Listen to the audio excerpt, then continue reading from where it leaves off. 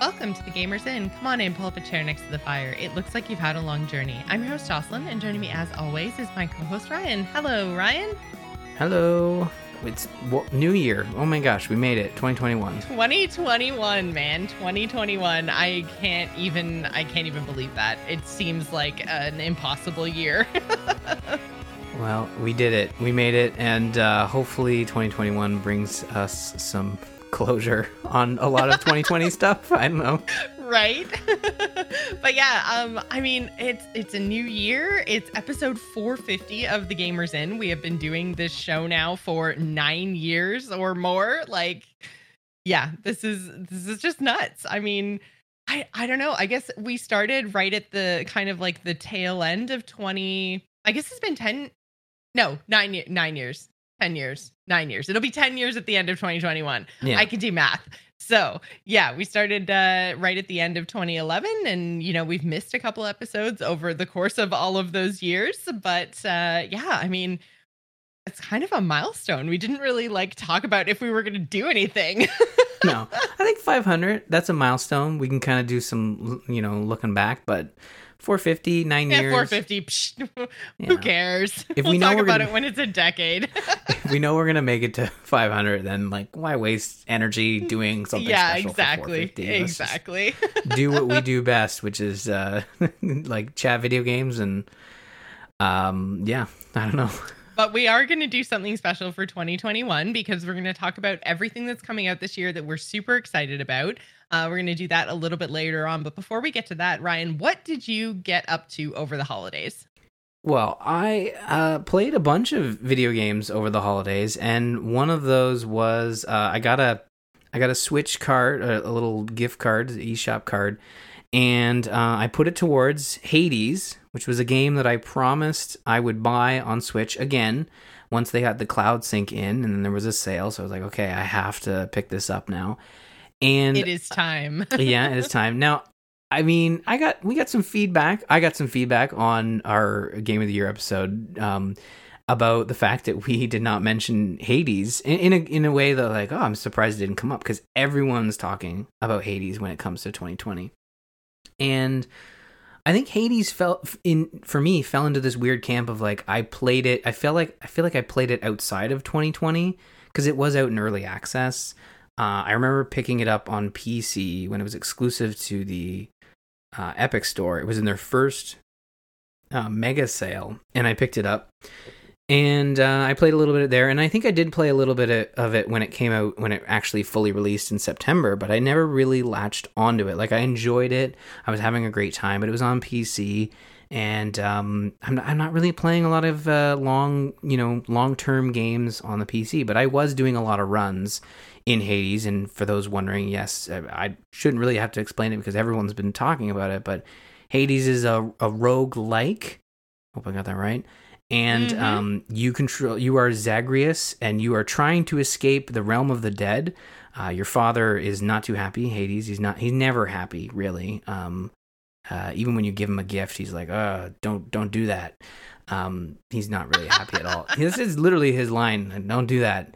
And it's all a bunch of Greek gods. Your family up on Olympus are trying to help you. So as you're going through the realms of the dead, you're finding these boons that give you more power and stuff. And there's a bunch of progression as you go, and it's like a good roguelike. It's all sort of incremental. And what I've seen in a really good roguelike is when you have incremental power increase in your run as you're moving forward and trying to escape the realm of the dead, but you're also using how far you make it and how many resources you collect to make you more powerful permanently, because the big thing about roguelike is that when you die, you lose everything, you have to start over and try again.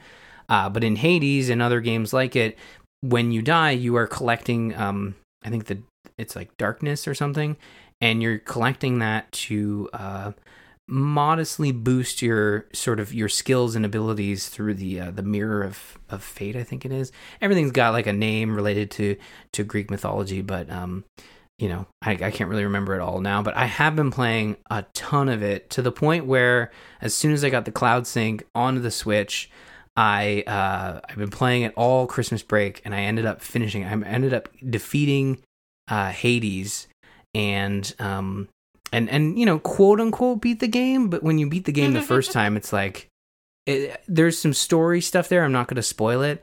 The whole story stuff is like you're trying to escape, and there is a reason you're trying to escape, and related to that, when you escape, you're like, oh no, this is not over yet. But it is an ability for you to leave the game if you wanted to put it down and be like, I've played enough of this. But personally, from a story perspective, I'm happy to keep going through with the game. But yeah, I've been really enjoying it. It plays great on Switch. I've been playing a lot of it handheld, as well as on the TV. And yeah, I'm just really, really digging the sort of couch gameplay of games these days. Like all three of these games that I'm going to touch on, I guess, today are all console games, even though they could easily be played on PC, and some might even be better on PC. I mean, Hades does, it doesn't run at the same clip that it does on PC. It's a little slower, like it gets a little framey sometimes on the Switch, but honestly, it's still a great experience. And I, even though I finished it and I've tried to beat it a couple more times, I'm still like, yeah,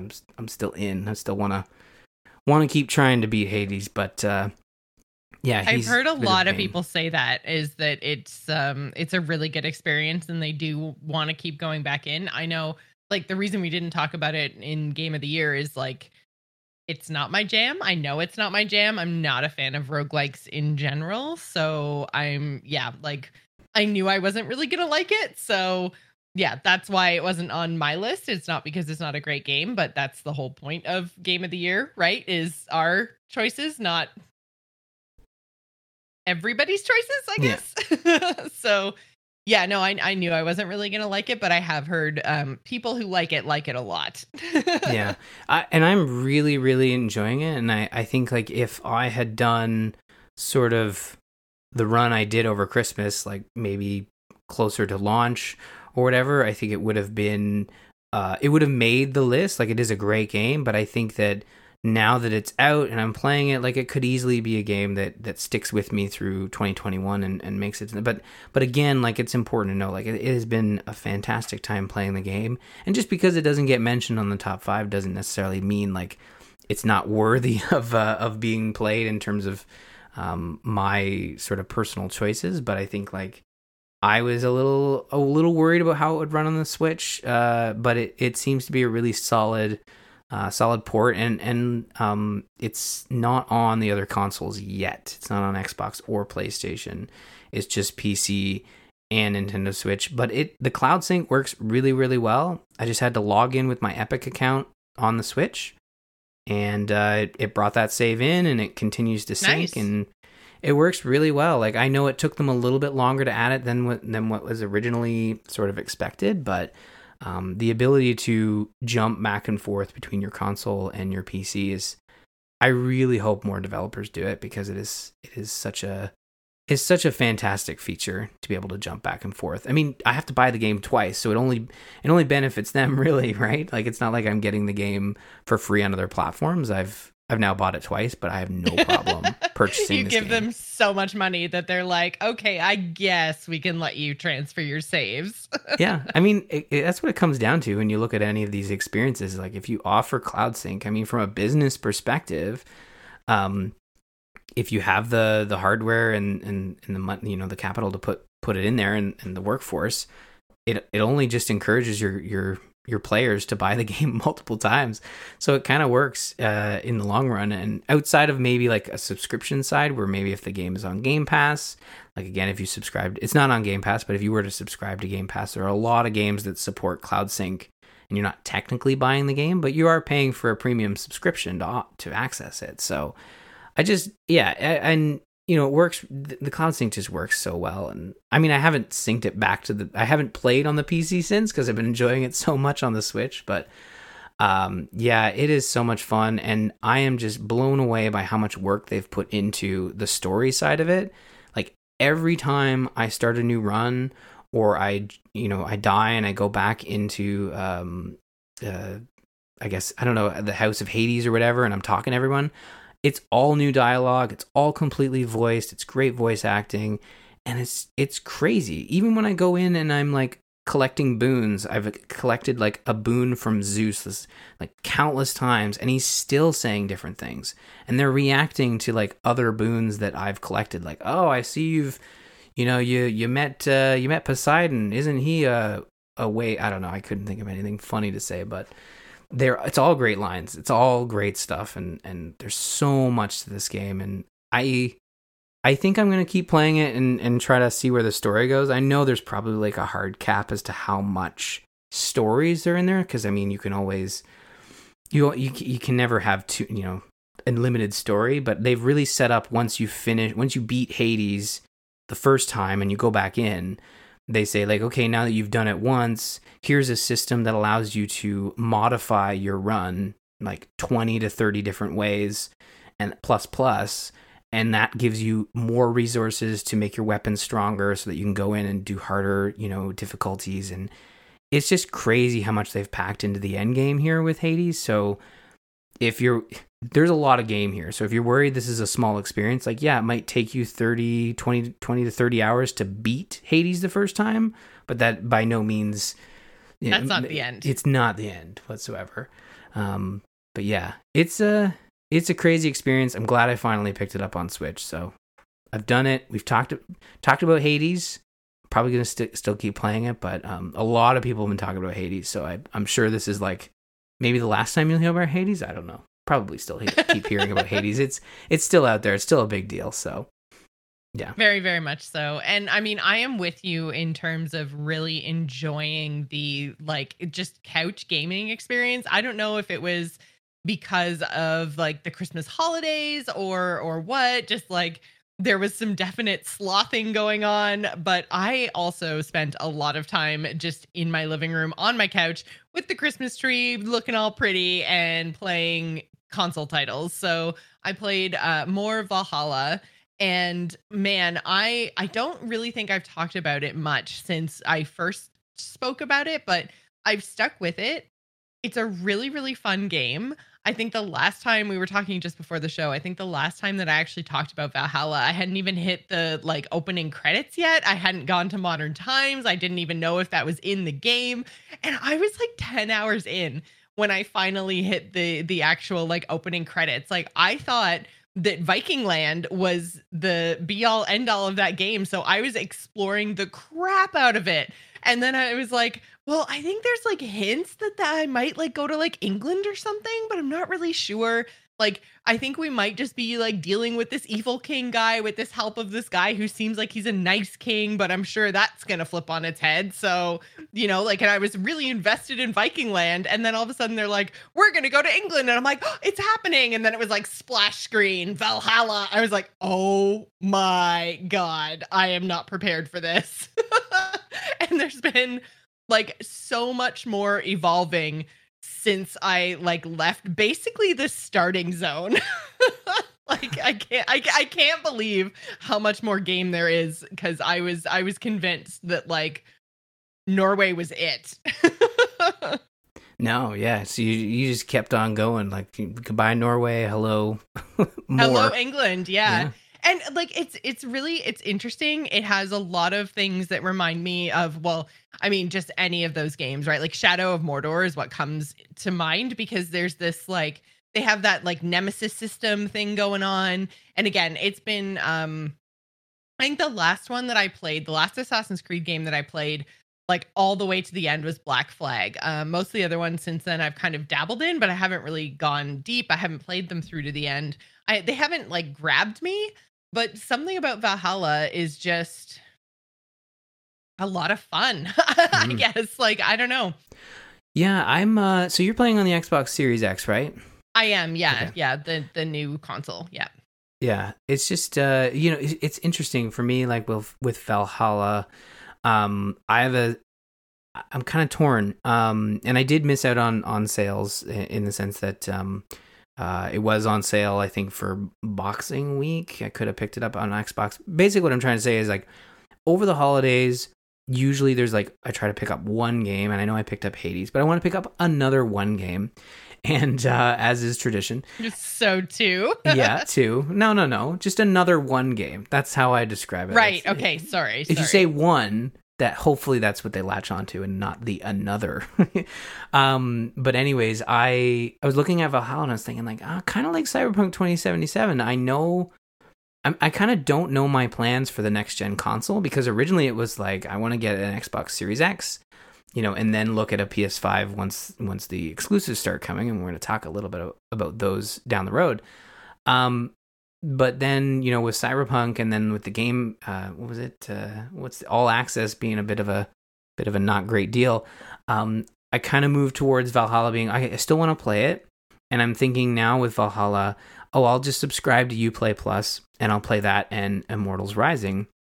But then I ended up picking up Horizon PC over the holidays, and I think that's what I'm going to end up playing on the PC, just to kind of play around in there. So many choices, Ryan. I know. So now I'm sitting here, I'm like, well, Uplay Plus will always be there and Valhalla will always be a part of it, and maybe I can just wait until I have quote unquote time. So yeah, now I'm sitting here and I've got Horizon, and I think I want to play Valhalla. I really liked Odyssey. I love what I'm hearing about Valhalla, and I think the setting will click better with me, because I think in Odyssey, it was a lot of the same. Like it was a lot of similar to Origins. Origins had a lot of desert locations, and I know there was some changing with some oases and stuff and some more greenery. But with Greece and a lot of those regions, it was like a lot of mountainous ranges and dirt paths and grassy fields. It was. I'm not going to say it was really samey, but it was just like, it was all kind of like a similar locale. And I'm wondering with Valhalla, like, do they mix it up a little bit in that they've Norway is very different from England. Like, you're back on the water a little bit more, similar to Odyssey. But I guess I'm just wondering, like, does it feel varied now that you've made it off the first island and you're kind of exploring more of the game?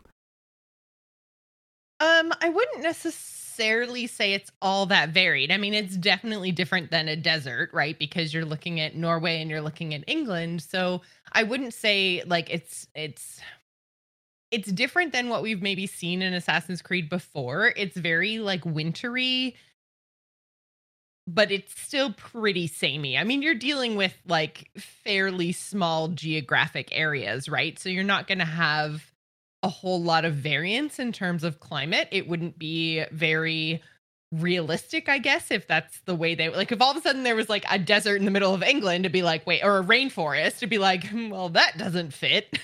So I would say like it's not necessarily varied in that way, but I do really like the aesthetics that they're kind of playing with. Like, there's some like, I wouldn't necessarily call them like mountains, but there's like some large hills and there's a lot of like, there's some like rolling greenery and like some swampy areas, and like, yeah, I don't know.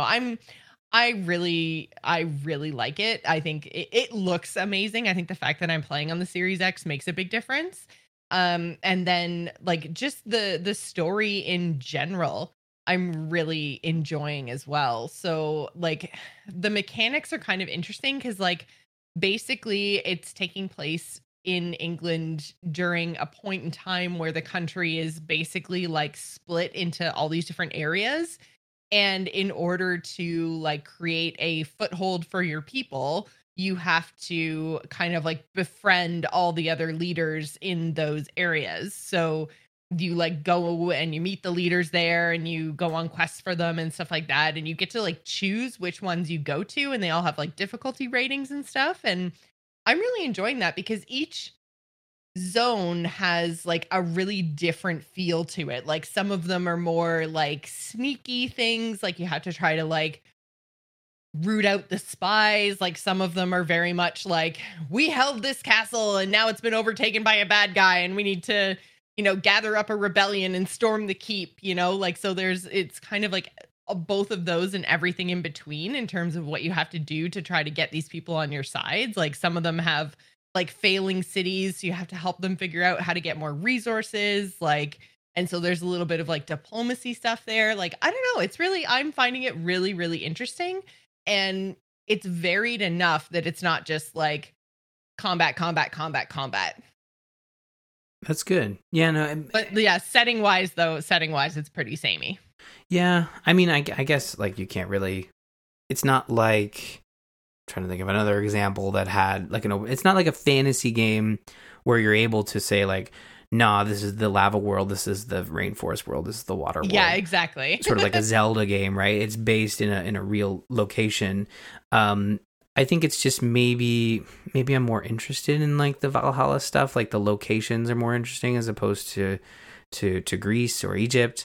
I thought I would really enjoy Egypt, but it feels a little bit more relatable, right? Because it is very close, like climate wise to where we live. So I feel like it has pieces of home feeling to it, which is really interesting to me. So yeah, and I know that one of the expansions is basically Ireland. I think I remember reading about that. Some people were stoked that you're going to be able to go to Ireland. That makes sense. Yeah. I mean, why not? If you're not going to include Ireland in the main game, you have to pony it up as DLC and then release it sometime around St. Patrick's Day. So just go full circle. But yeah, no, I'm tempted. I really do want to try it. I think it comes down to time and what platform I want to play on. Yeah, it's really fun, but it's a big game.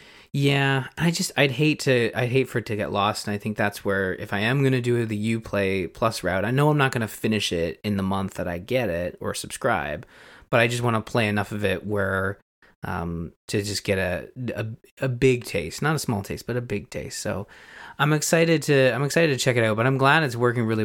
Like, is it playing well on the Series X? I know there was some bugs and stuff, but it's an Ubisoft open world game, to be expected, right? Yeah, basically. I mean, I haven't had any. I had some issues with the Series X and compatibility with my TV because we have a little bit of an older 4K TV, so it was like having some like black screen issues and stuff, and it didn't matter. It wasn't just Valhalla. It was like the system talking to my TV. Like, I've basically had to just play in 1080, which is also fine. Because sometimes like it was funny because the gameplay part would be fine, but then like it couldn't play the cinematics, which to me, I would expect the opposite, right? Like, it couldn't do like streaming Netflix at 4K. It couldn't play the cinematics in games. Like, it was weird, but the gameplay was fine. So I was like, what's going on that you can do 4K gameplay, but then as soon as you try to play a movie, you're like, well, no, don't understand. Yeah, it was weird. It could be, well, with the Series X, it shouldn't be, but previous consoles or even PCs, depending on what it is, like it could be the loading in the background that's causing issues with movies and stuff. I don't know.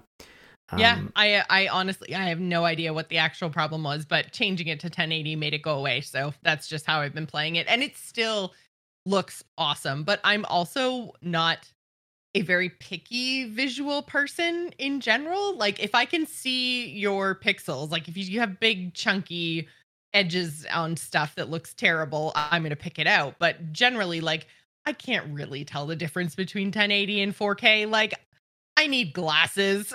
So everything's blurry. It looks fine.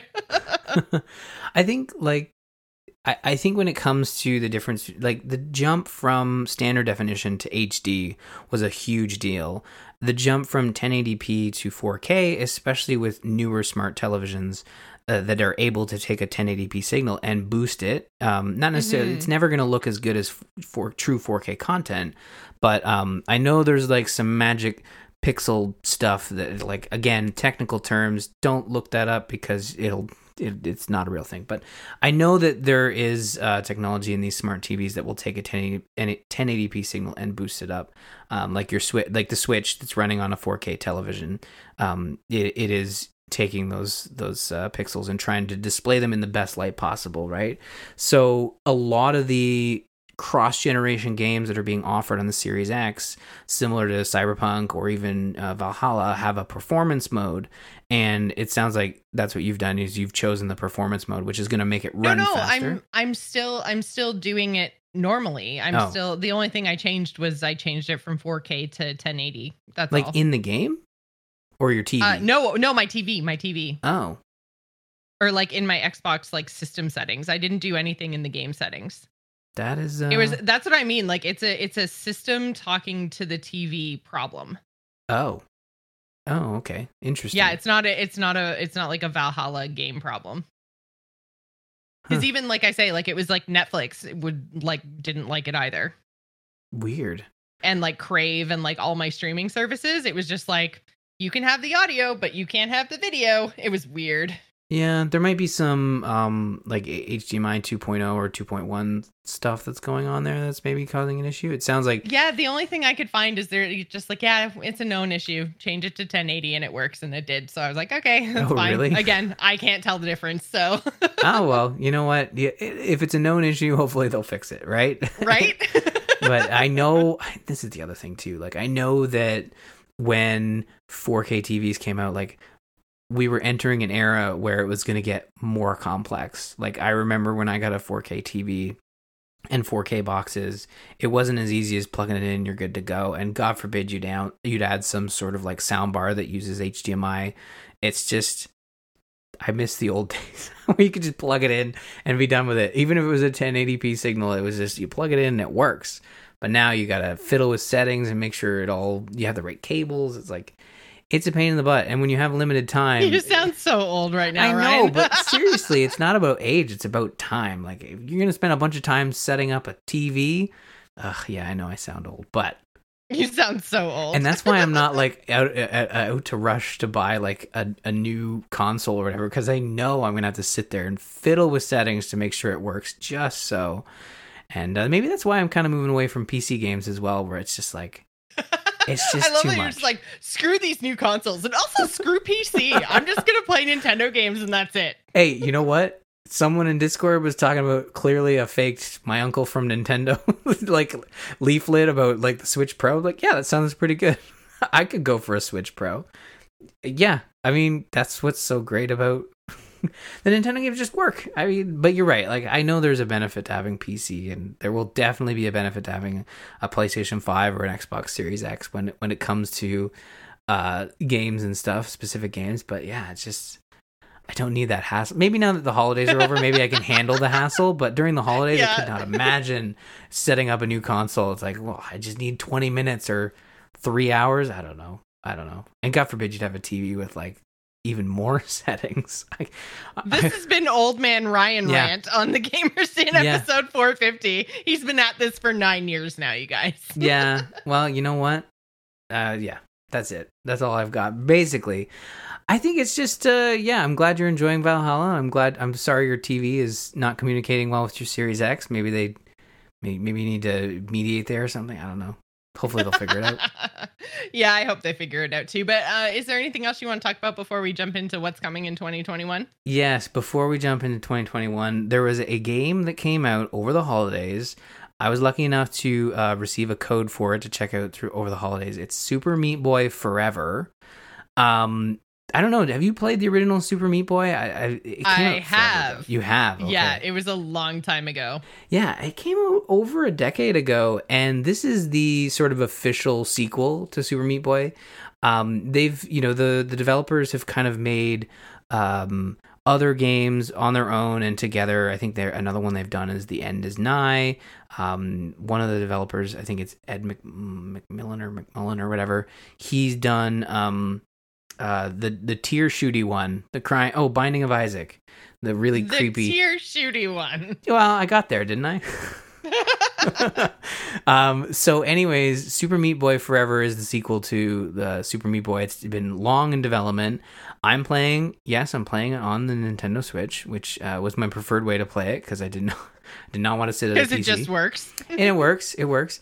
And it is more in line with sort of like the graphic style or what you would think a Super NES game looks like, but obviously it's been done up for 2020 and it looks really nice. So I think if the first one was more like 8-bit style graphics, this is the more like prettied up 16-bit version of Super Meat Boy.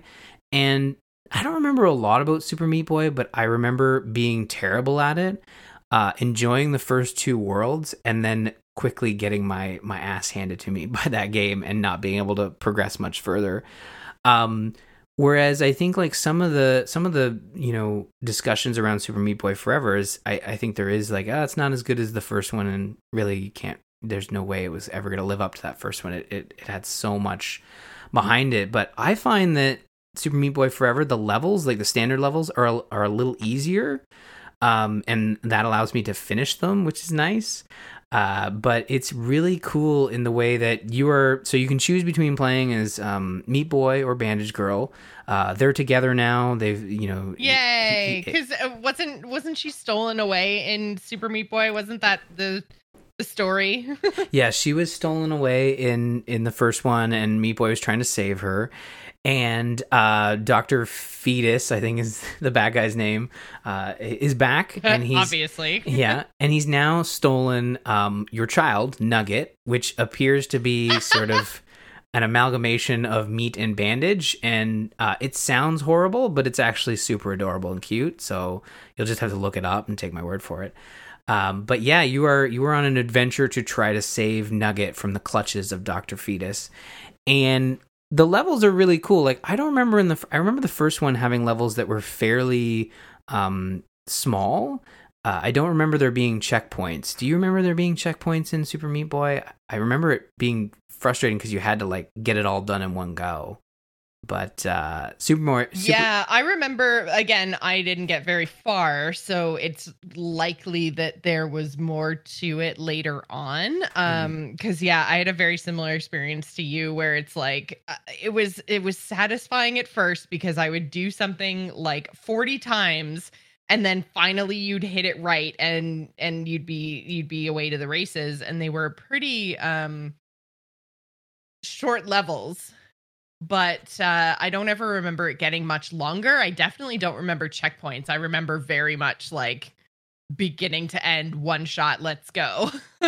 Yeah, I don't remember checkpoints in the first one, and maybe I never got far enough for there to be checkpoints, but this one does have checkpoints. So Super Meat Boy Forever has, so each level is kind of split into, I'd say, fairly like every sort of little challenge within this level has a checkpoint before it. So if you're dying, it feels fair in a way that when you die, you're going to. I was always like, oh man, I just did a bunch and I died, but it always put me at a place where I was like, oh, I'm cool with this because this is the start of a new sort of subsection of little puzzles.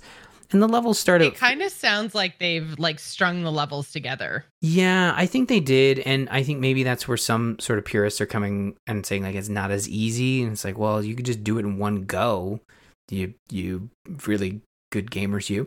But for me, I'm totally stoked that there are checkpoints because I'm dying constantly, and everything's just beat red by the end of it because I've run up against every saw blade and laser beam I can find. And as you're right, because you leave all your goo behind when you explode, right? Oh yeah, you do leave your goop behind. Show title. But I think that so how it works is like you're going through these levels, you're auto running. So I couldn't remember if the first one had auto running, but you're definitely auto running in this one. Again, it's been so long since I played the first one, so I'll just keep talking about this new one. So you're auto running through the level, and it starts out pretty simple. Like the first, world or first few worlds, first few levels in the first world are very similar to what you remember from Super Meat Boy. You're, ducking under saw blades, you're jumping over chasms and using your punch to kind of like move a little bit further, or you're using your punch or your dive kick to take out enemies, and that is allowing you to progress across a chasm or to just get to the next side. But then it starts to switch things up, and then where every level they add a new mechanic for you to deal with. So I think like some of them are as simple as you're gonna hit a switch on your way over, and that is gonna like extend a little platform so you can jump across, all the way to where I think I'm in like level 5 now, or world 5, where we've gotten to the point where there are these like, okay, you got to punch the magic cube, and then the next time you punch, you're going to activate a platform that'll just show up. But if you activate the platform within these like sort of grayed out boxes, it'll activate all the boxes so you can kind of like jump back and forth. So they are constantly adding these little mechanics to mix up the levels. So when you finish a level and you get that sense of accomplishment, and I was like, finally, I finished it, the next level is completely different. Like it may look similar, but it's got this new mechanic that you're then having to deal with. And it really keeps those levels fresh. And again, I'm just so stoked that they all have checkpoints, because I'm dying constantly as I'm trying to wrap my mind around some new mechanic that, to me, once I get the hang of it, feels fair. Like, when I die, it's my fault. It's not the game's fault. But when it comes to the boss levels, and I think this is where I'm very different from what I've been hearing online, is that a lot of people are liking the boss levels and kind of, not really feeling the levels. I'm loving the levels. The bosses are very difficult, where one false move and you got to start the whole boss fight all over again. No checkpoints in the boss levels. And it really is like each boss is a mix of platforming and pattern recognition and just beating the ever-living snot out of whatever Dr. Fetus has concocted to fight you. And some of the early boss levels are a lot of fun, but right now I think I'm stuck on like what feels like the final boss of the game, and it's kicking my butt. It is literally like a level all on its own where one false move and you die and you have to start the whole thing over again. And I'm getting a little frustrated with this final boss. What I think is the final boss, like I'm not going to spoil it, but it feels very final to me.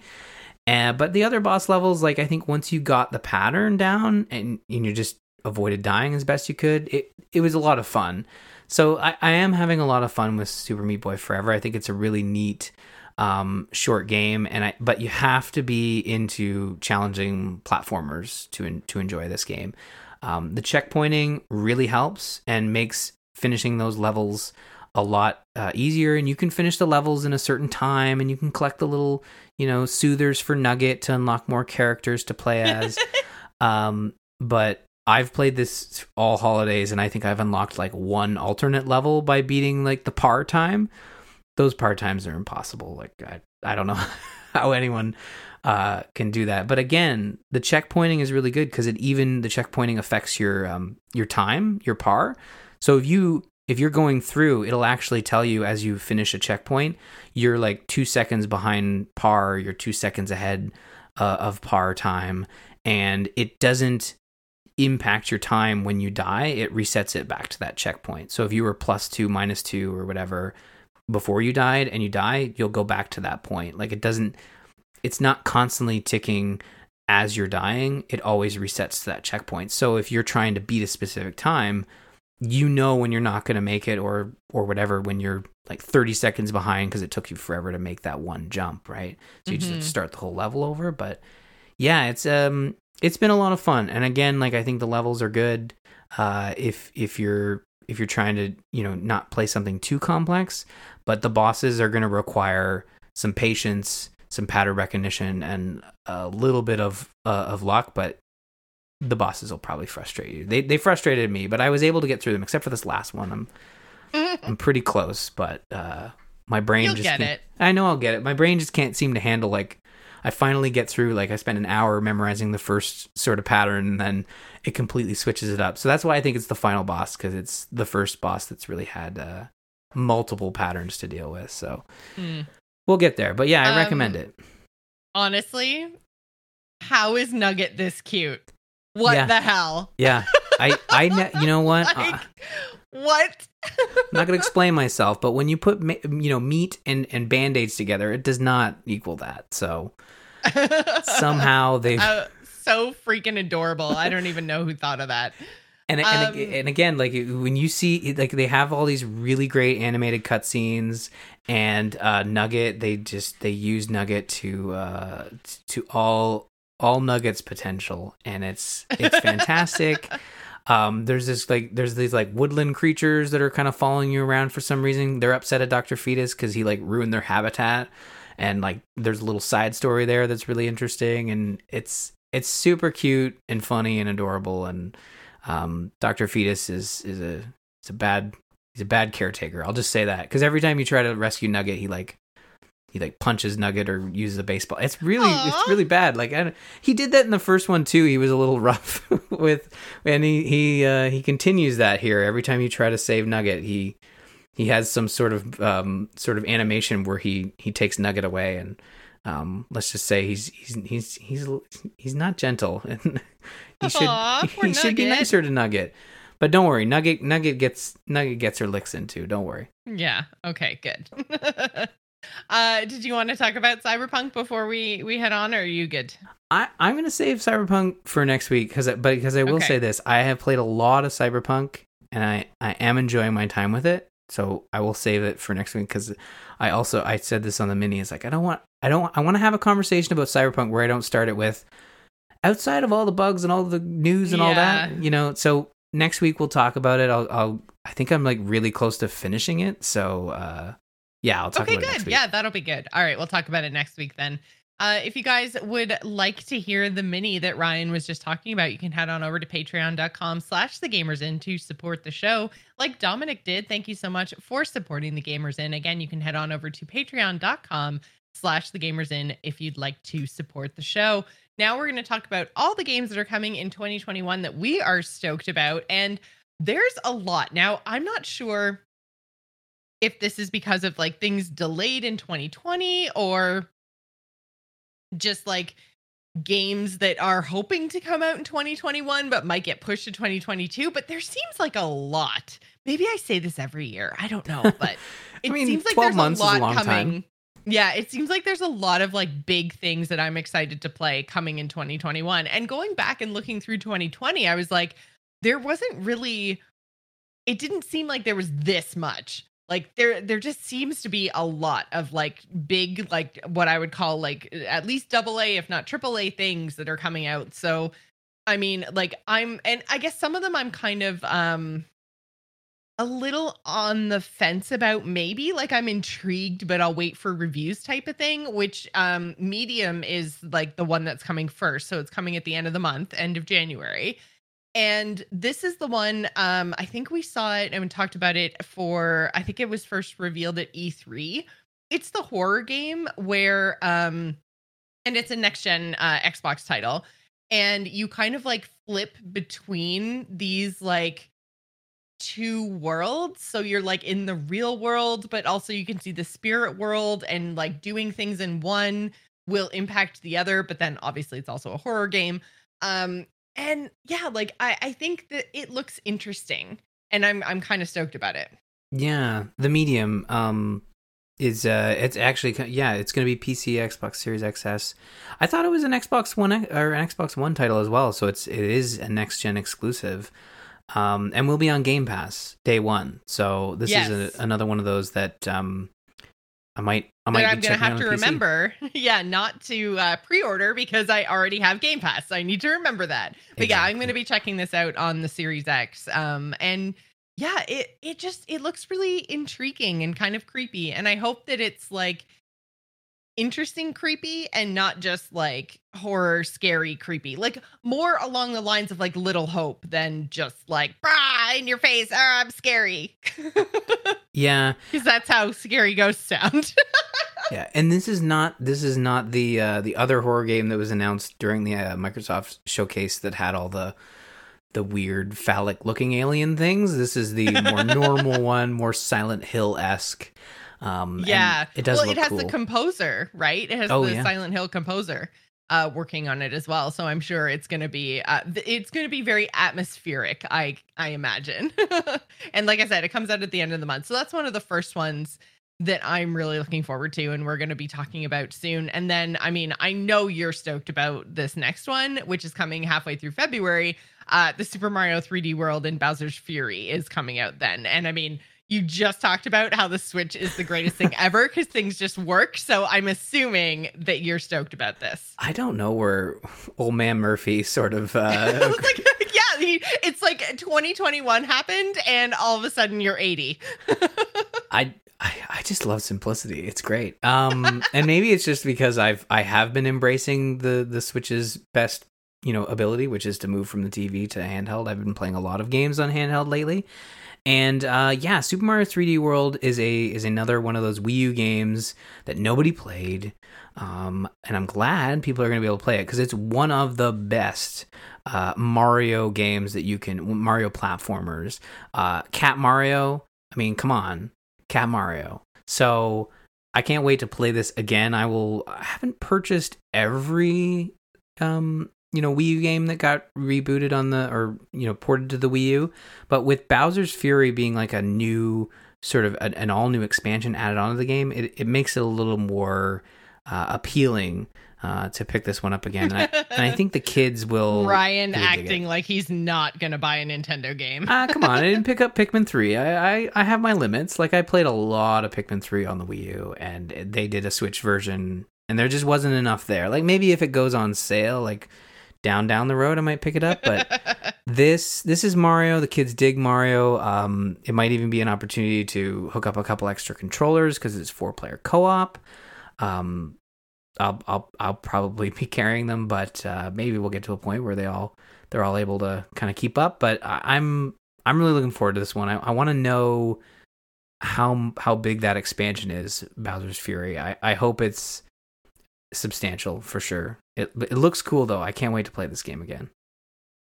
Yeah, and I'm really looking forward to playing it because it'll be my first time, because we didn't do much. Matt technically owned a Wii U, but by the time we moved in together, it was, kind of end of the generation. So, like I never really played it, so I'm looking forward to getting in there. What do you think about Deathloop? Because that's the next one on my list of like standouts. This is the one where you're like an assassin, but other people like come into your game, I think. Like, so there's like, I'm trying to remember exactly in the trailer, but it's like you look like you're playing through as one character, and there's like this sniper way off in the distance, but then like later it looks like you're playing as the sniper. Like, I don't know, it looks weird and cool kind of, but it's like these two assassins like locked in this battle. Yeah, I haven't been able to click with arcane games lately, and I think Deathloop looks interesting. I love the way Arcane is able to like do something new with a new IP, like they did with, I guess, Prey isn't a new IP. That's a complicated one, but like they did something really cool and new. I guess they borrowed or used the name from Prey, but and maybe there was a deeper connection. I don't know, but I really think Deathloop looks like it could be a really interesting experience. That one is console exclusive to the PS5, even though it is technically owned by Microsoft. There was a previous deal before Bethesda was purchased, but will be on PC. But it's coming to PC. Yeah. So I'm interested. It looks really cool, and from a first person perspective, like from a first person shooter perspective, I think you need to do something new, because you can't just make, this is the Call of Duty in space, this is the Call of Duty with Space Marines and blah, blah, blah, blah. You gotta do something new, and I think they really have a unique sort of take on the first-person shooter genre here. And then we also have, speaking of shooters, Far Cry 6 is coming out next year. So this is the one with Giancarlo Esposito, the guy from Breaking Bad and Mandalorian and a whole bunch of everything else. The one thing, like, I do really enjoy him, but I will say he feels like he plays the same character a lot. Like, I think he's kind of like typecast as the like very intelligent, overbearing, kind of like smooth talking, but thinks you're an insect type of bad guy.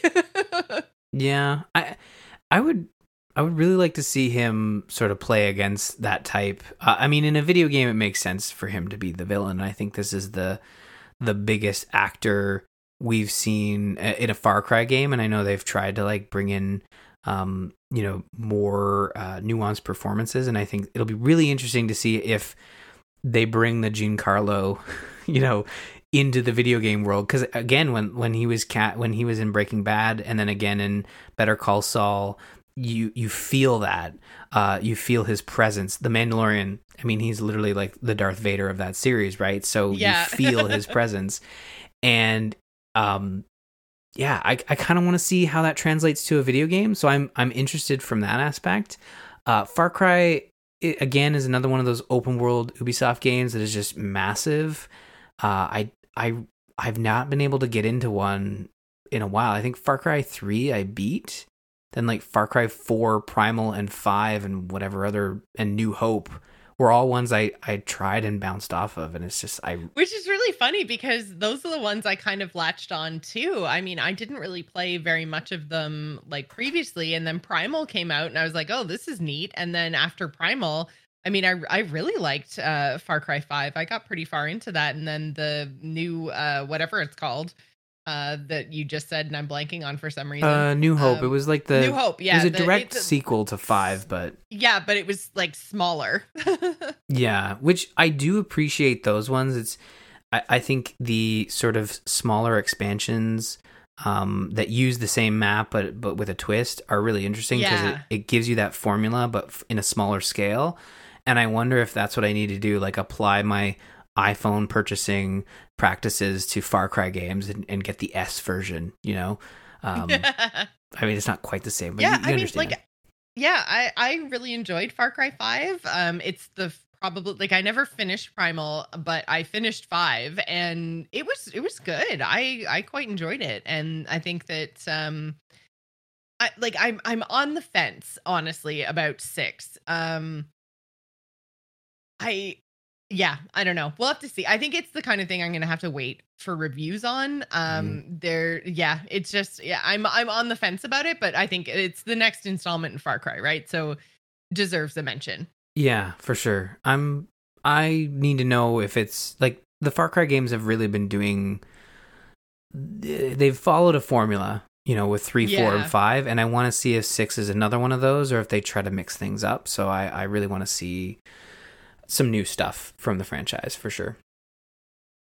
And then there is obviously, and I don't think we need to go into this one too much, but the Mass Effect Legendary Edition is coming next year as well, that I'm excited to get back into some of those games because obviously we are big Mass Effect fans here at the Gamers Inn. So I think that I'm going to at least take a look at.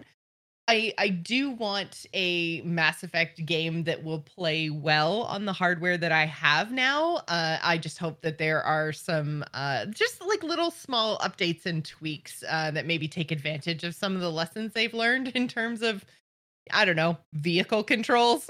But we'll have to see because like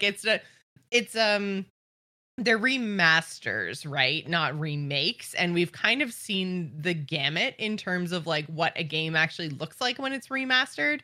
We've seen things that like literally it's just new textures all the way through to, like I said, making little changes to mechanics and stuff and taking advantage of some of the things that they've learned. And, you know, it's not a remake, but maybe it'll be on the little bit more work end of the spectrum, hopefully, fingers crossed. Yeah, I think some of the sort of press releases have said like they want to bring the enhancements from 2 and 3 across the board because 1 really had some rough control issues, and a lot lot of people had issues with the that's all I want. Yeah, that's what I want, is just for, you know, the earlier game in the franchise to get a little bit of love in terms of just how it plays, like not changing the story, not changing the fights or mechanics or anything, just how you interface with the game. Yeah, I'm gonna wait for reviews, but same. Definitely.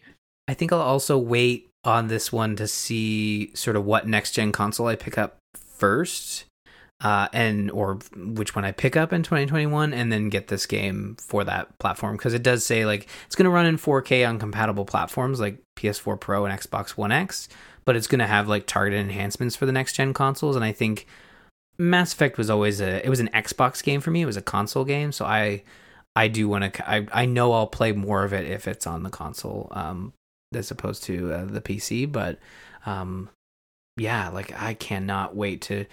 I'm not kidding myself. I'm not going to be able to finish it all, but I'm looking forward to revisiting those games, especially 1. Yeah. I loved 1. Like it was quirky. It had issues, but I remember playing a crap ton of that game. I never got through it. Oh no, I never got through it because I came to it in Mass Effect 2. Yeah. So like Mass Effect 2, I played through the like, hey, what choices would you have made if you played Mass Effect 1? And then I played Mass Effect 2 and I was like, oh, I actually really enjoyed this. And then, so I ended up picking up Mass Effect 1, but then like hitting some walls with some controls and stuff and only getting probably about halfway through. And then I was like, I know where this is going anyways. Like I know what happened. So I'm just going to go through and, play 2 and 3 and whatever. So, Mass Effect is one that I actually never played the ending of the first game. So that's, I think, why I'm looking forward to this so much and hoping that they make some of those changes so that I'll have kind of a better experience when I pick up the Legendary Edition. Again, waiting for reviews and seeing what that's actually like. Yeah.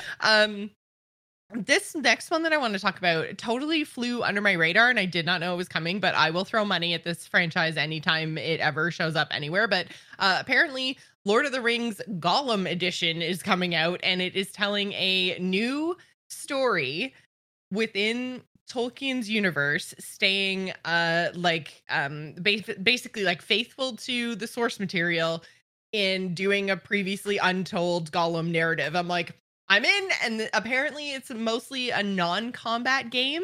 So like lots of like stealth and like platforming and stuff. And I'm here for it. Yes, please. Anything anything Middle Earth, anything Lord of the Rings, I will throw money at. Yeah. My big thing for the Gollum game is it looks I haven't seen it running, but I kind of, it looks a little plasticky, like the characters. Like they've gone for an interesting style. And if you look at it, it's unique. I've not seen anything quite like it, but it looks very sort of I don't know, plasticky is what comes to mind. Not in a bad way. It just kind of looks different. So I can't wait. Now, are they doing the Smeagol voice? Like they obviously don't have what's his guy? The guy who plays all Andy Serkis? Yeah. Andy Serkis. Thank you for jumping in there. That could have been bad. Yep. It's so do they have him back or do they have his voice? Because I know Liam, the guy who does the guy with the blade, Illidan, he did the guy with the blades. Illidan's voice actor. He did a lot of Gollum, I think, in the Shadow of War games. Mm-hmm. I wonder if they got him back or they got Andy Serkis, or if they're even going that route.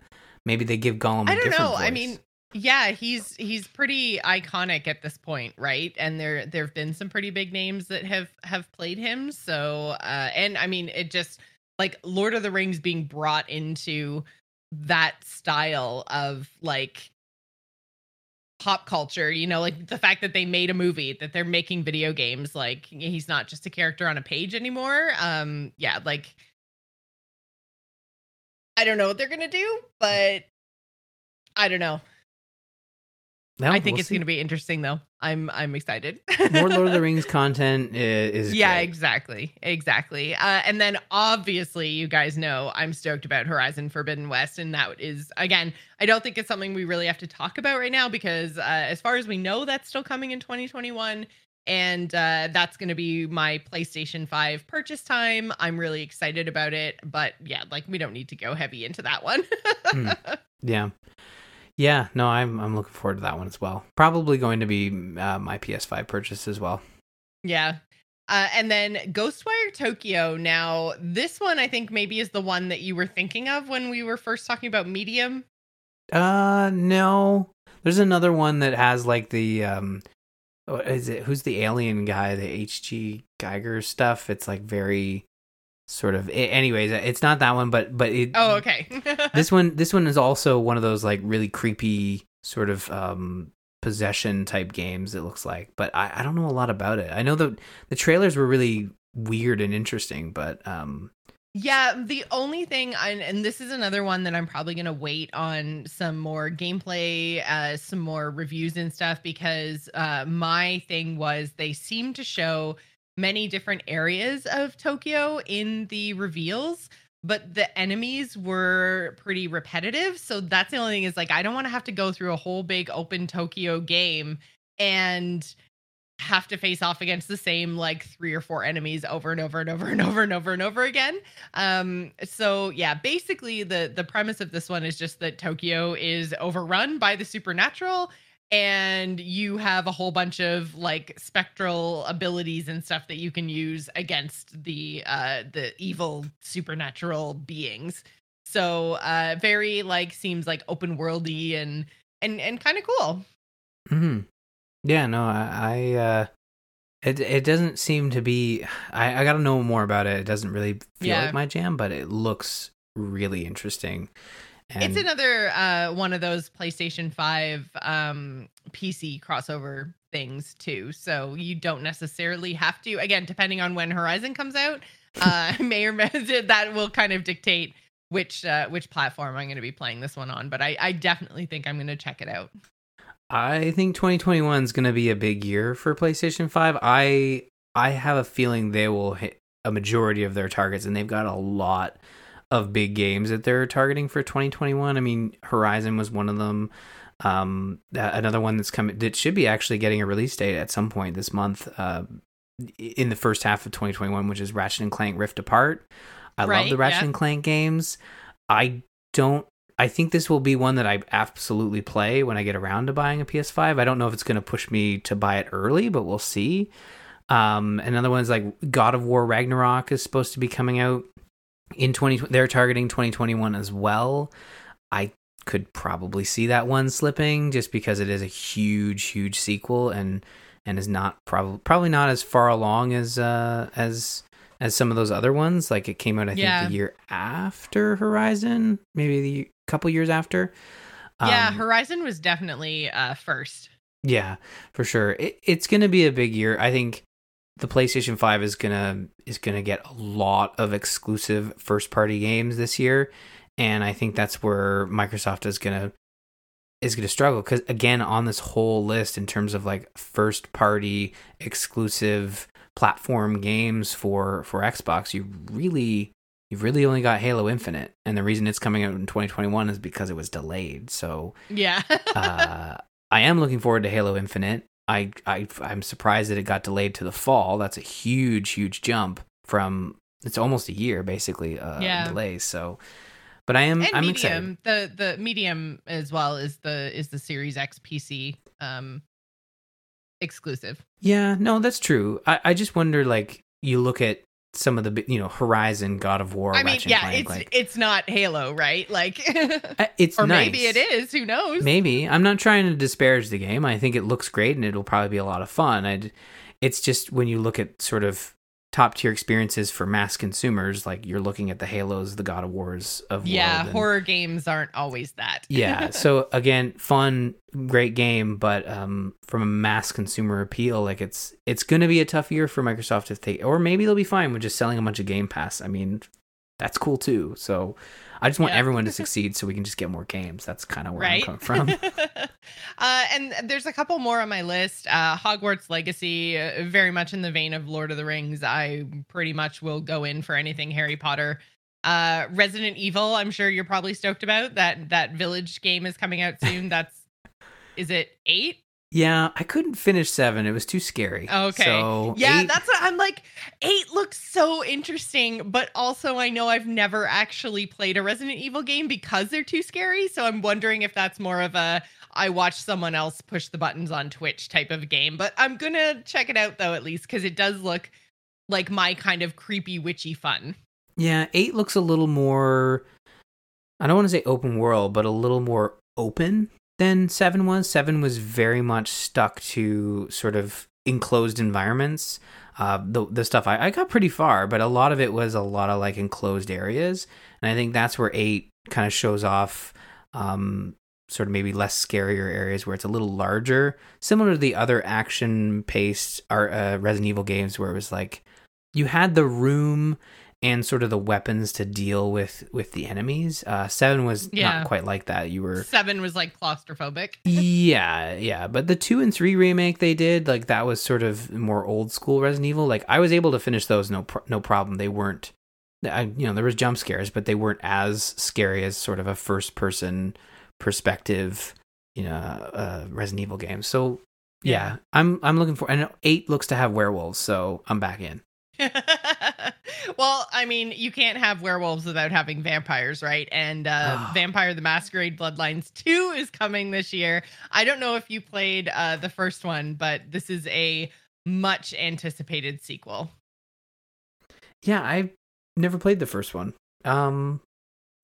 Should I be looking at this this game? I mean, I know a lot of people are excited by it, but I don't know a whole lot about it. There's a lot of hype. So I just kind of like dipped my toe into the first one in like 2004, I want to say, like super early. And I mean, I liked it fine. I'm looking forward to, because I never really got into the first one, but everyone's so psyched for the sequel. I'm kind of like, maybe this is the time where I jump into the universe, like head first sort of thing. So I'm going to be keeping my eye on this one as well, because everyone's just so excited. It's literally like 20 years in the making at this point. I feel like when you look at what Cyberpunk was, and it's like, oh man, we're finally getting another huge open world RPG in a Cyberpunk fashion. Like this is what we're getting with vampires now. We're getting a huge open world, customize your vampire type thing. And I hope it lives up. I know it's been delayed a couple times just to kind of get the feel right. So I hope it comes out and meets a lot of the fans' expectations, because this is a huge sequel. Like you said, it's decades sort of in the waiting, right? So yeah, I hope it's great. Yeah, I'm really looking forward to it. I think this sequel is one that I'm definitely going to dive into. I think reviews be damned. It's like the hype's getting to me in a really good way, I think. So, and I mean, yeah, I like vampires. Vampires are very much up my alley. So overall, I mean, we've got a lot coming in 2021, and I look forward to, in just a couple of weeks, we're going to be diving into the first one with the medium. So yeah, only a couple more weeks, and then new games, guys. I'm excited. Hopefully I finish Valhalla by then.